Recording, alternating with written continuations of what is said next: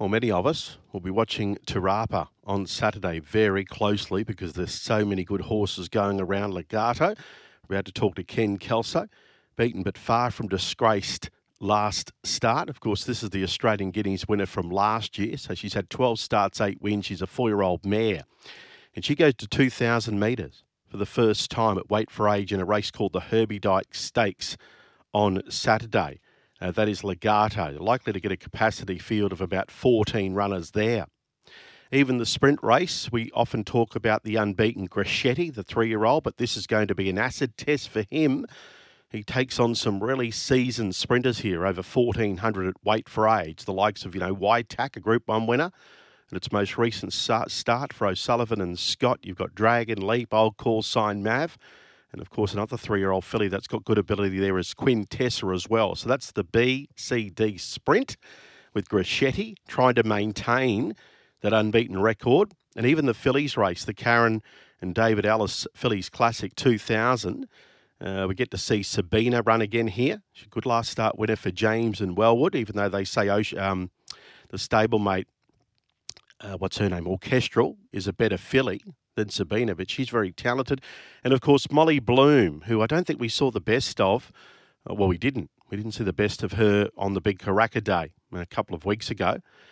Molly Bloom, of course, she was brilliant prior to that. Blake Shin's ridden her a past couple. And what's interesting, Aussie Kia, the big owner, has bought into Molly Bloom. Now, apparently he tried to buy her early on in her career after a maiden and couldn't secure her, but now he's bought into her and he's going to keep her with Lance O'Sullivan and Scott right through the Queensland Winter Carnival, where the plan is to tackle ultimately the Queensland Oaks and maybe a Doomben Roses leading in.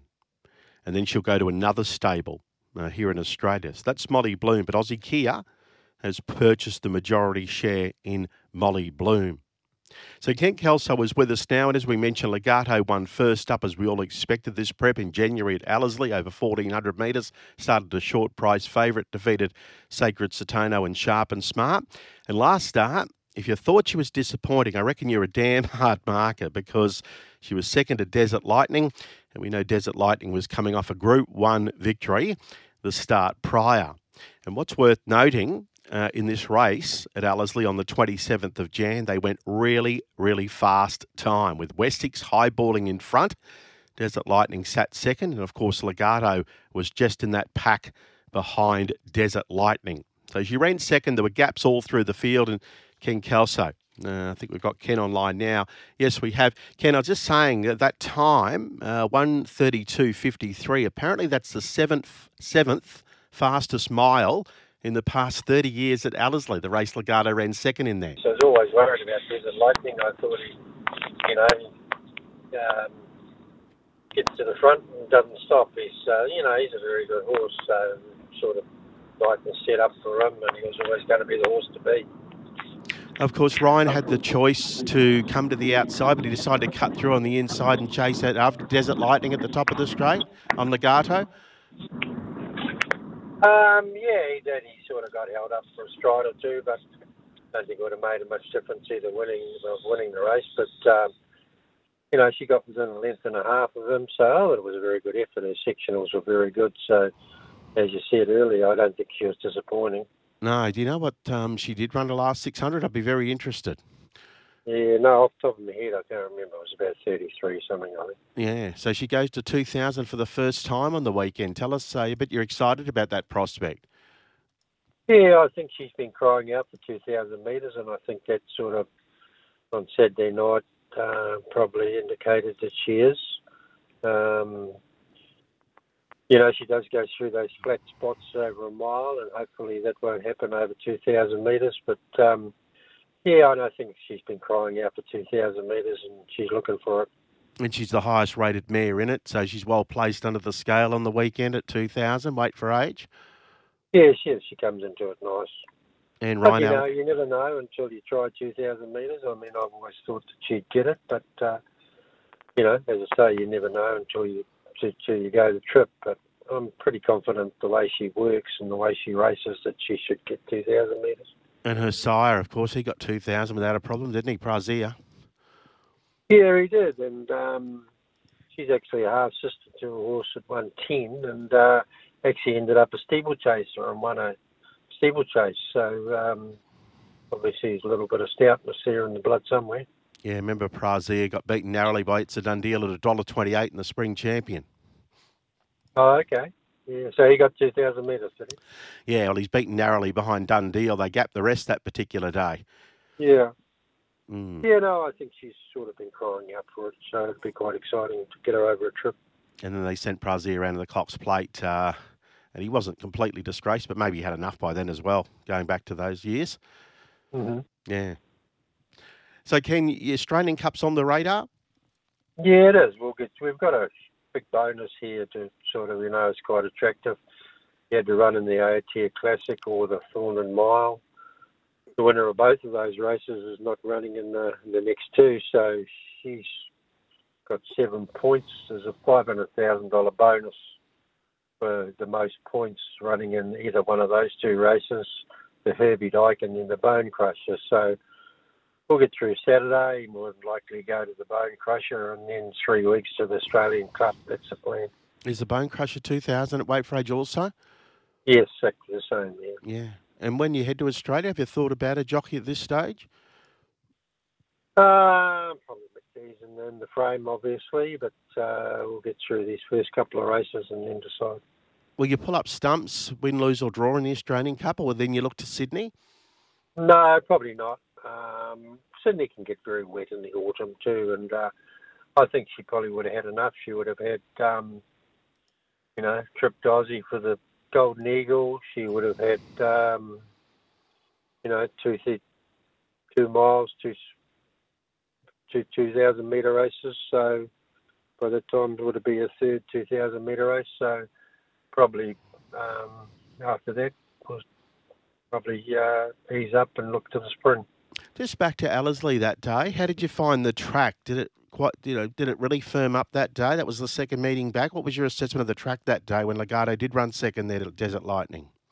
No, the field the first day when she won there the first day with 58 on the back, track was very good, and I sort of commented to one or two that when I walked on it, it was very firm, but jockeys didn't indicate that. But no, they were unfortunate on that second night at Karaka night. They got the rain, and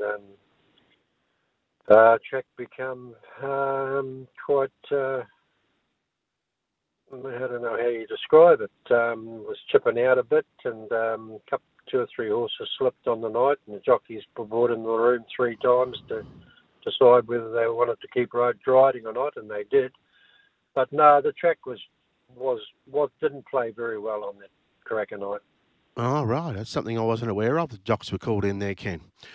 Yeah, they were. If you go back and have a look at the steward's report, I think after the 3rd, 4th race, they took the jockeys in and had a chat to them because 2 horses had slipped, and Holy Man slipped in our race too on the outside of us. So they gave the jockeys the option and had talked about it. And of course, with 1.5 million up, they weren't going to pull stumps, were they? No. Okay. So what could have caused that? Just the profile shifting a bit second meeting, or?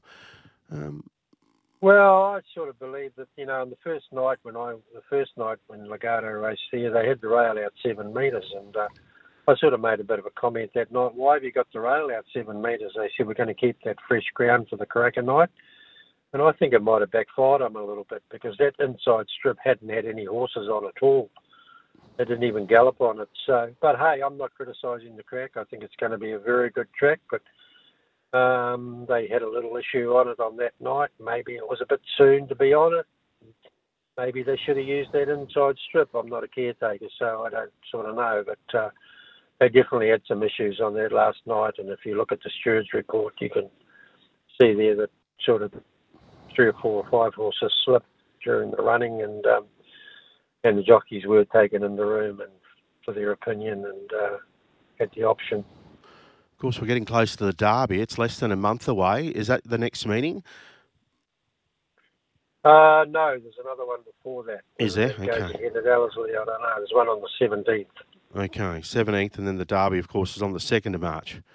Yeah. Yeah. All right. Fair Good. enough. And look, Ken, before you go, there's a 2-year-old race here at Matter, and you've got one of the major fancies. I'm looking forward to this because there's good reports coming through for Zalesnik, one of Lance Sullivan and Andrew Scott's youngsters. Got one that can really gallop too, called Alabama Lass. Have you got an opinion of her? She's by Alabama Yeah. Express. Yeah, I do. I've got a big opinion of it. She's had 2 trials, 2 wins, one very nice at Tauranga. Went away from them. I wasn't asked to do much, but she's a good little galloper. Yeah, she's going to be competitive. So All right. be an interesting sort of race. All right. So we might have to look at that race very, very closely. Thanks for that, Ken. Good, Steve. Good to talk to you. I'll see you Derby Day. Ken Kelso joining us, talking about Legarto running. This is a really good meeting on the weekend. As we said, Grescetti goes around in the other race on the day, the other feature. Certainly does. And Desert Lightning, by the way, if you're wondering where he's going, he's heading towards the All-Star Mile, provided he runs well at his next start, because he's qualified now, Desert Lightning, and he goes to Otaki on the 24th of this month, the 24th, in a weight for age mile. That's Desert Lightning, Peter and Dawn Williams. And this race today, we made reference to, worth watching, race 2, just after midday, about 10 past midday, Eastern Standard Time. Now, I know for a fact the Sullivans and Andrew Scott team rate Zalesnik a hell-bent colt. He looked good in his trials, both at Taupo. He won both of them. And you just heard there, he's quite conservative, Ken Kelso, but he's got an opinion of Alabama Lass. Sam Spratt rides the Alabama Express filly, and she looked good in her trials, particularly that last one. And I was able to watch there at Tauranga, and that was the middle of last month, over $9.50. So at the moment, $3 Alabama Lass for Ken Kelso today in New Zealand. Matter race 2-5, and Zalesnik is number 3. So race 2 New Zealand today, 3 and 5 are 2 runners we should keep a watch on. Zalesnik, by the way, around $2.50, tab fixed at the moment. And Zalesnik's the hellbent.